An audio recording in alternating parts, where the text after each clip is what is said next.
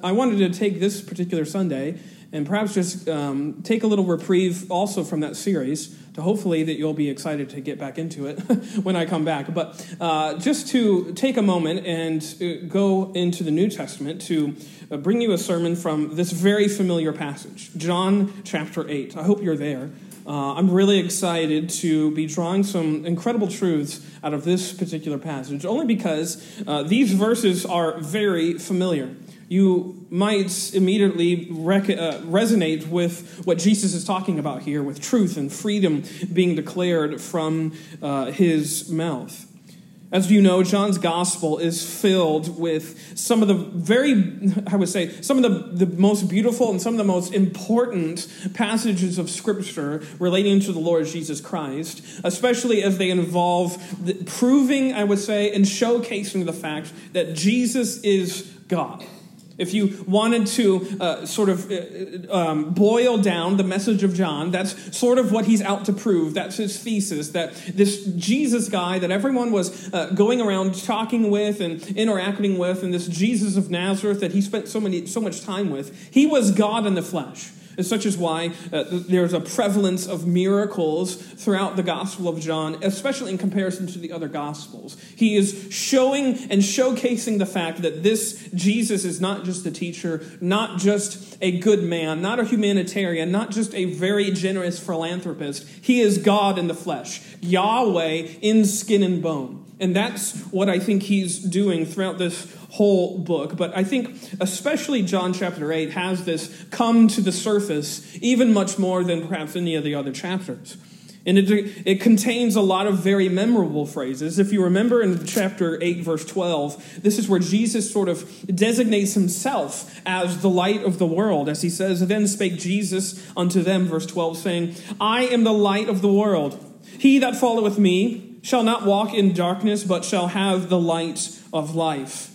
And also, there's several other verses we could go to, but I also go to that one in verse 36, which Pastor Nathan read, which is where Jesus is sort of, I would say, perhaps, giving a mantra of his own ministry, which is, "If the Son shall make you free, ye shall be free indeed." And that, of course, is a verse which we probably immediately find appealing. This idea of freedom, this idea of liberty. Perhaps your translation has a different word there. Perhaps it has liberty or some other sort of synonym for it. But perhaps when you hear that word too, this idea of freedom, it likely conjures up a lot of images or emotions that are in your head. Maybe many of them are red, white, and blue colored. I don't know.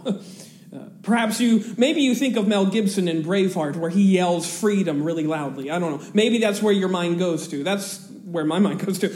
But this idea of let freedom ring, so to speak, it sounds very American. It sounds something that I ought to have a big, red, white, and blue flag behind me as I'm championing out the words freedom. And it's very patriotic and nationalistic, and yes, rightly so. But I would say that this notion of freedom being inherent to humans is indicative of the fact that it is inherent to humans, not just Americans. We don't have a patent on freedom. We don't have we don't have a trademark on it as much as we'd like to think so, perhaps. People everywhere are born with this innate desire and longing and notion of freedom. And you see this being born out in a lot of different ways. You see it in small and big ways, this idea that I can be my own freedom maker, so to speak. So we seek to avert authority, seeing those who wield power as infringing upon our freedoms. And you see this in great and small ways. You see this in ways as small as a mom telling her little child not to steal that cookie that was just freshly baked. And as soon as that command is given, what is the immediate desire of that little child? To take that cookie. It's almost immediate. There's this person infringing upon my freedom. I deserve that chocolate chip cookie, and I will take it because I can make my own freedom. And that might be a small, and it likely deserves some chuckles, but I also think it can be as big as governments being overthrown by a group of people. They're asserting their own freedom, and they're believing the same lie. Isn't that amazing that stealing a cookie and stealing a government can actually be drawn all the way back to the same lie. And it's actually the same lie that appears in Genesis chapter 3, that you can be like God. It's the lie that started this whole mess. It's the lie that we can make our own freedom. We can establish what it means to be our own lords, to be our own sovereigns. We don't need anyone telling us what to do. We are born free. We don't need anyone over us. And it's happening in both instances. And I say that to say because the freedom that Jesus preaches here is different than what you might think of when you think of that word freedom.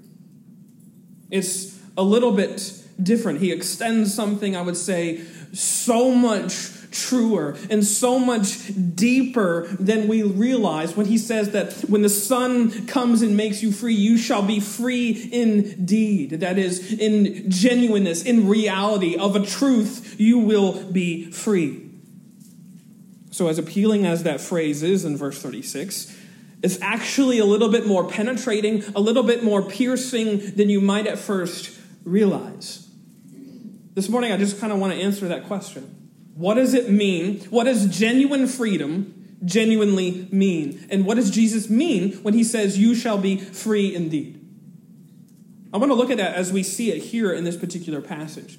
You have to know, though, that one of the prevailing, we could say, failures of the religious elite, that's who he's talking to. Remember, he's in conversation here with the Pharisees, the very religious elitists of the day, along with the scribes and others that were members of the Sanhedrin court. Here, he's in conversation with them.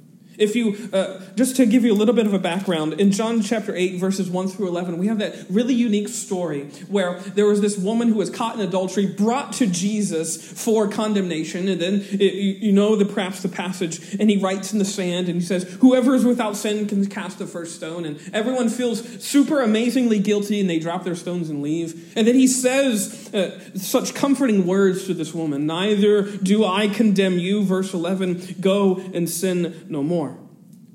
A very interesting scene which executes the rigidity of the law, but also the grace that Jesus has come to extend.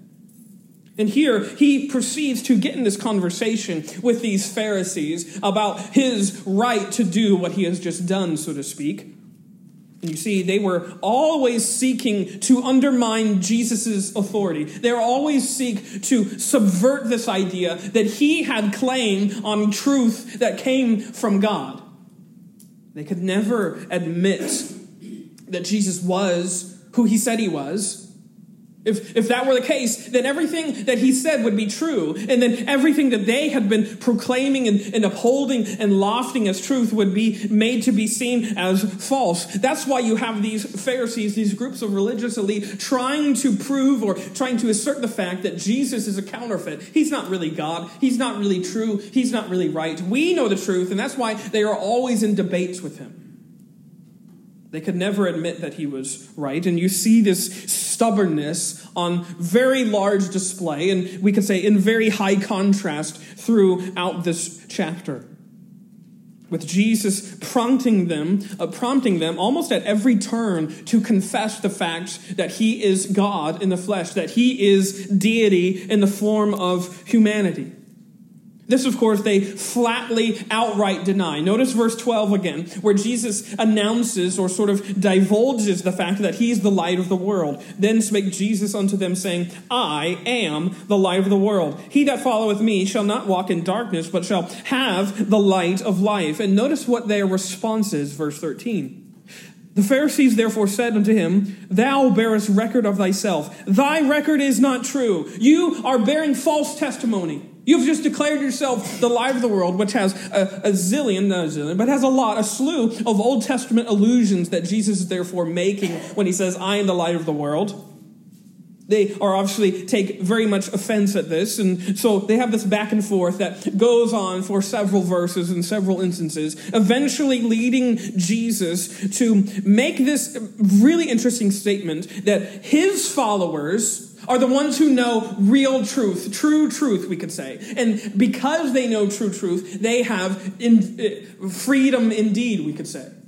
Notice verse 31. As Jesus is talking with them both, verse 30. As he spake these words, many believed on him. Then said Jesus to those Jews which believed on him, if ye continue in my word, then are ye my disciples indeed, and ye shall know the truth, and the truth shall make you free. The Pharisees, as you might imagine, are a little bit annoyed with this. Probably, perhaps more than a little annoyed by this statement right here. Because, you see, Jesus has just suggested that those groups of men, scribes, Pharisees, those who were very committed to the truth of the law, did not actually know the truth. You want to talk about speaking to someone and offending them right out of the gate? Jesus has done this very excellently. You guys who have spent your whole life devoted to the study of, quote, truth, Hebrew Jewish truth, you don't know the truth. In their minds, this wasn't just an obnoxious statement from a teacher from Nazareth. This was a very offensive statement. How dare you, sir? It was preposterous. In their minds, at least, that these guys who spent so much time upholding the Mosaic truth of Scripture actually didn't know the truth at all. And such is what Jesus has just asserted. But also, even more than that, notice that inherent within Jesus' words is this idea that they weren't actually free. Not only did they not know truth, they did not have freedom. Notice he says, you will know the truth, something you didn't know before, and the truth will make you free, something that you weren't before you knew the truth. He's offending, infuriating these Pharisees in a lot of different avenues, and especially here by insinuating that these Jewish Pharisees, these law keepers, these studious guys that were always about the old truth of the law, they were actually captives. They were actually in chains, and they were in bondage to something or someone else. That's what Jesus is suggesting here. They don't know truth. They don't know freedom. They don't know the things that they are claiming to know. And as you might imagine, this does not sit well with the Pharisees. If just, again, put yourself in the Pharisees' shoes and have yourself hear these words as perhaps one of them would, as you have memorized the first 5 books of the Old Testament. You've committed them to memory and study, and you've been examining all of these scriptures your whole life. From a young boy, you went to Sunday school, you went to synagogue, you were always there, you've been in seminary since you were really little, you've always been studying these scriptures, and then this teacher from backwoods Nazareth comes to you and tells you, you don't know the truth. And you're actually in chains because of it. It's very infuriating. And it makes sense then how they respond. Notice verse 33. Because they make a curious response, but I think one that's a little bit understandable considering their what they've been studying. Notice what they say. They answered him, we be Abraham's seed, and were never in bondage to any man. How sayest thou, ye shall be made free? How can you say this? Jesus, what are you saying? We've never been anyone's slave, they protest, which is a very curious statement. You know, how should we make sense of what they're saying here? Because were they in this moment completely blind and ignorant of their own history, to the fact that slavery was plaguing all of their forefathers for hundreds, thousands of years? I had to pause on this verse because it's hard for me to imagine that the Pharisees, these very studious and strict students of Israelite lore and law, could be so blind to the fact that they were in bondage in the past to Egypt, to Assyria, to Babylon, to Rome, even now when they're saying these words. They're under Roman domination in this very moment in the first century. So how do we make sense of this idea that they were just completely blind to history? What were they saying here when they say, we be Abraham's seed, we've never been in bondage to any man? Some have suggested, and I think it could be true, that it was because of their hatred, that they hated Jesus so much that it almost like clouded their vision, and they were almost completely ignorant to what they had known, and because of their hatred of Jesus' teachings. You know, when you get mad, and you know you're wrong, but you can't admit that you're wrong because that would mean that you can't be mad anymore. That's sort of like what the Pharisees are here, at least according to some people's interpretations. And I think that could be true. I think it's very possible that that's what they're asserting here, that they're forgetting their own past, and because of how much they dislike Jesus. Again, at the end of the chapter, they want to collect stones and kill him. So obviously they don't like him very much. They don't have a good view of Jesus. But actually, I think as I've spent some time meditating on this particular verse, I think it's actually because of what they appeal to. Notice again verse 33 as it says, they answered him, we be Abraham's seed. Which I think gets at what they were thinking and meaning behind this rebuttal of, we don't need your freedom, Jesus. We are of the lineage of Abraham. Did you ever sing that song? I'm not going to sing it, but maybe you're thinking of it right now, because that's what the Pharisees are appealing to. They're appealing to Father Abraham, who had many sons. And they're saying, we are of the many sons of Father Abraham. We don't need your freedom here. They were making this very bold declaration, in fact, that they were free indeed because of their bloodline. Because of who that they originated from. They were students of not just law and lore. They were studiers of genealogies. You know, when Paul is writing to Timothy and he's worried about all those who are doing fanciful genealogical work in 1 Timothy chapter 1, I think he talks about that. It's sort of like that. There's a lot of lore that is going into the genealogies. And here, these Pharisees had studied this all out. And they say, we are of the seed of Abraham. Therefore, because they were of the people of bondage, or the people of promise, I should say, that preserved them from any sort of spiritual bondage. It wasn't, they weren't trying to say that they had never been in chains to Egypt. They were trying to say that even when we were still Jehovah's people. And that's what made us free. Lineage, bloodline, because of who was their father Abraham. They were genealogically free in a way, we could say. And therefore, you can see what they're trying to assert. We don't need your freedom, you backwoods Galilean teacher. We don't need what you're trying to extend to us. We are free already. We don't need any type of liberation that you have come to give us, especially if it means taking it from the likes of you, a carpenter's son. They were already free in their minds, according to the words and the laws of Moses, that they had spent so much time pouring themselves over. Imagine at this moment, Jesus coming on the scene, and he is looking to stir up some people. He's looking to sort of stir the pot a little bit. I see him here as they make this response, and I don't know if this is in the text. I sometimes like to imagine this moment, and Jesus kind of smirking and shrugging. And then he launches exactly into what you would think of a person who looks to stir the pot. Look at verse 37. So they've just appealed to Abraham. We are of Father Abraham. We are free because of him. We are free because of what was promised and blessed to him. And notice what Jesus says, I know that you are Abraham's seed, but ye seek to kill me because my word hath no place in you. I speak that which I have seen with my father, and ye do that which ye have seen with your father. And they answered and said unto him, Abraham is our father. And Jesus saith unto them, if ye were Abraham's children, ye would do the works of Abraham. But now ye seek to kill me, a man that hath told you the truth, which I have heard of God. This did not Abraham. Ye do the deeds of your father. And then they said to him, we be not born of fornication. We have one Father, even God. And Jesus said to them, if God were your Father, ye would love me.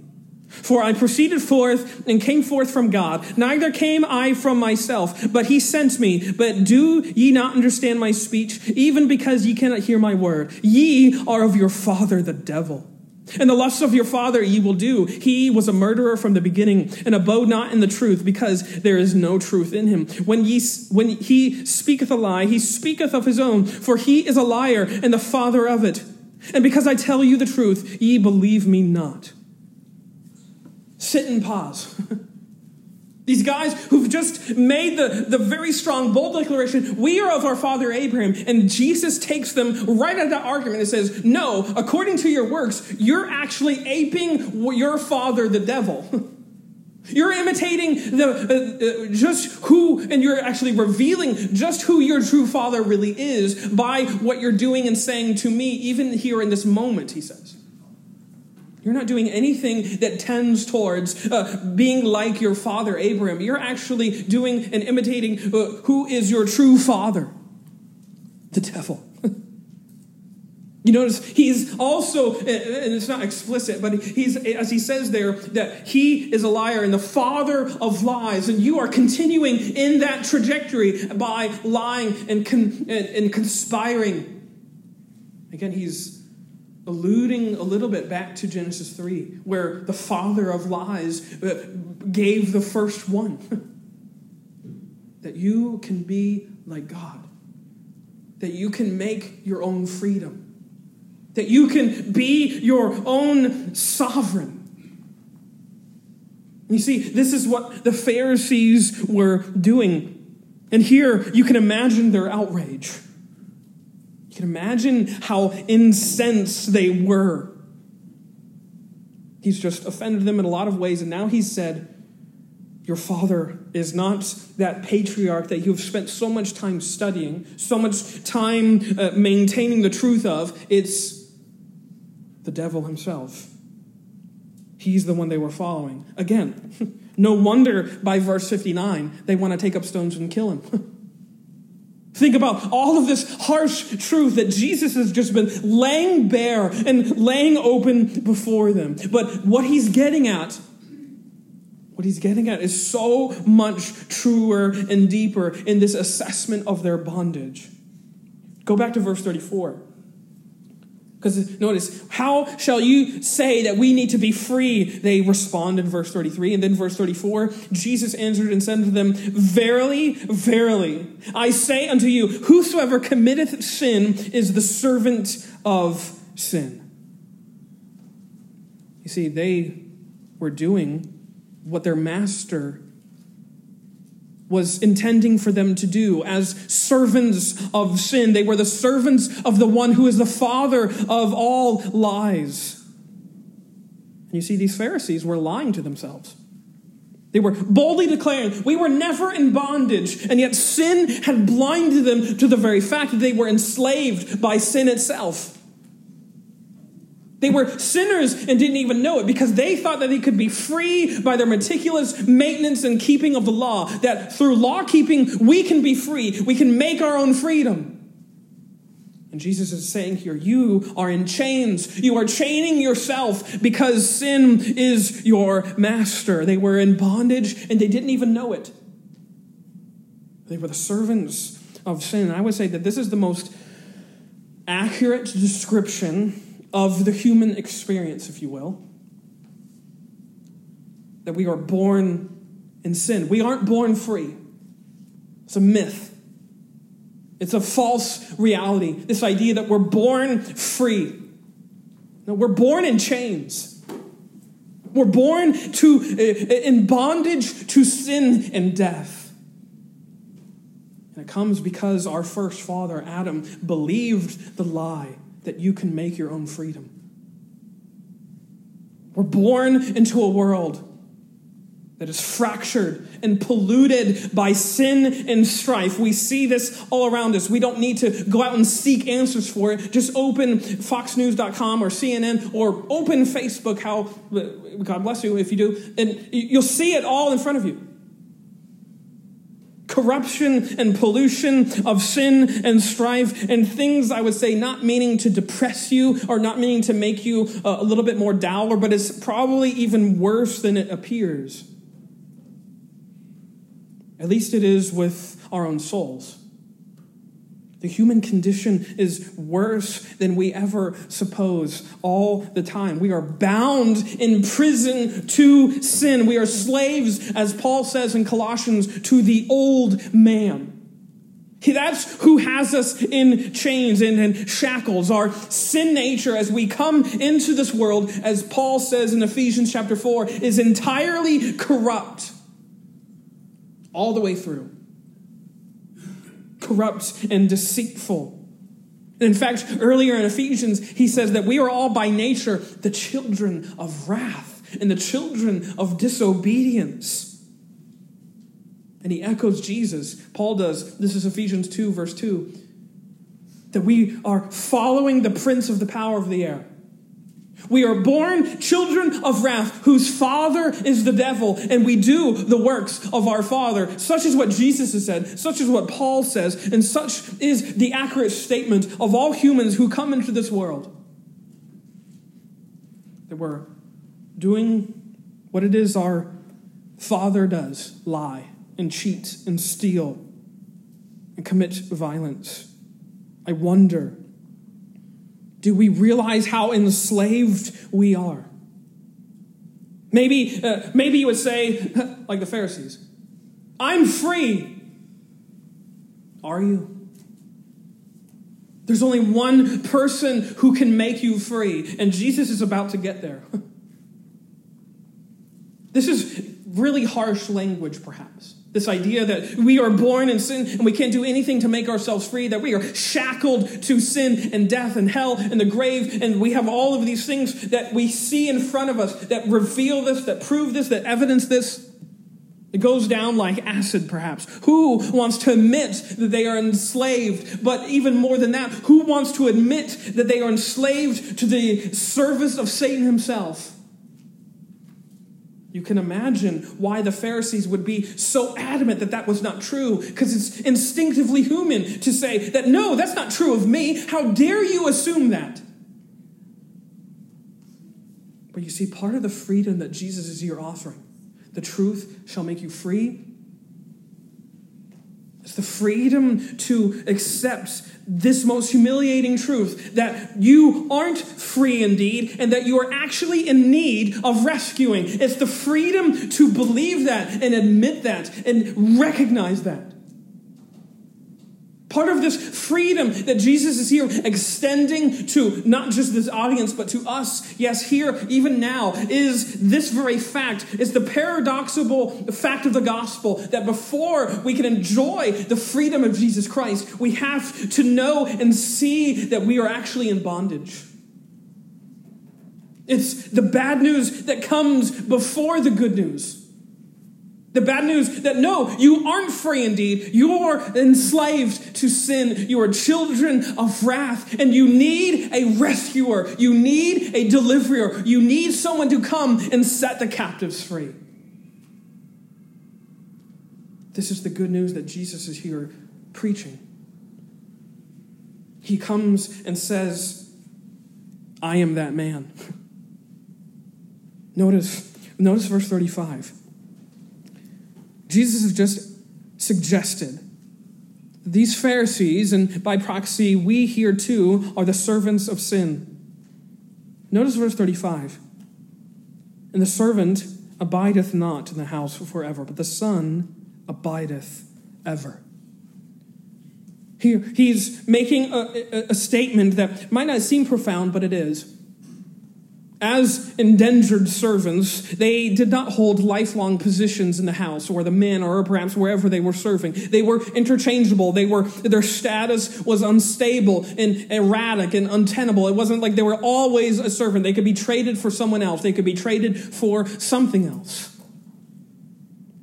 A son held an enduring position in the house. He abideth ever, as Jesus has just said. So you have this dichotomy here between impermanence and permanence. As he says, the heir of the house is, I think what he's insinuating here is the heir of the house, the son of the house, is free indeed, genuinely free, because his status as a son is not subject to change. I think this is what's on display. You don't have to go there, but this is what's on display in Luke chapter 15. It's kind of the surface level example of exactly what Jesus is talking about, that the son's status doesn't change. Remember the prodigal son? He comes back to his father. And remember, as he's rehearsing this repentance speech, and he's saying, I'm really sorry, Dad, and if you want to take me back, I'll just be a servant. I'll have to work on your land, and I'll be one of your hired slaves. And remember, when he comes back, what does the father do? He interrupts that repentance speech, and he says, bring out all of the best things, the best robe, get him sandals, give him all of the best thing, giving a ring on his hand, and let's have a party. We're going to celebrate. Why? Because his son who was lost, as he says, is now found. And in fact, actually, let me read it. It's way better if I read it because it's actually the words of God and not my bad memory of it. Luke 15, verse 20. And he rose and came to his father, but when he was yet a great way off, his father saw him and had compassion and ran and fell on his neck and kissed him. And the son said unto him, Father, I have sinned against heaven and in thy sight, and am no more worthy to be called thy son. He thinks of himself as though his status as a son is able to be changed. And the father said to his servant, bring forth the best robe and put it on him, and put a ring on his hand and shoes on his feet, and bring hither the fatted calf and kill it, and let us eat and be merry. For this my son was dead and is alive again. He was lost and is found. And they began to be merry, to have a party. He treats this wayward son not as one who had rebelled and needs to work his way back into favor. He treats him as a resurrected son. He was dead and now he's alive again. He was lost and he's found. His status as a son never changes. And the insinuation is that Jesus is here to do exactly the same thing to you who are slaves to sin. He's here to make you into sons whose statuses cannot change. He's here to bring all of those who are enslaved to sin, who are shackled to sin and death and hell and the grave, and bring them into the family of God as sons and daughters of the one true living God, and their status as sons and daughters, therefore, cannot be changed. That's what he's here declaring. And there's an even more obvious sort of allusion to this. Go to Hebrews. You have to see. Let me read that verse again so it's fresh in your mind. So John 8, verse 35. And the servant abideth not in the house forever, but the son abides forever. Go to Hebrews 3. Notice what the writer there alludes to in Hebrews chapter 3, alluding to the law, alluding to this idea of a house. Notice Hebrews 3, verse 4.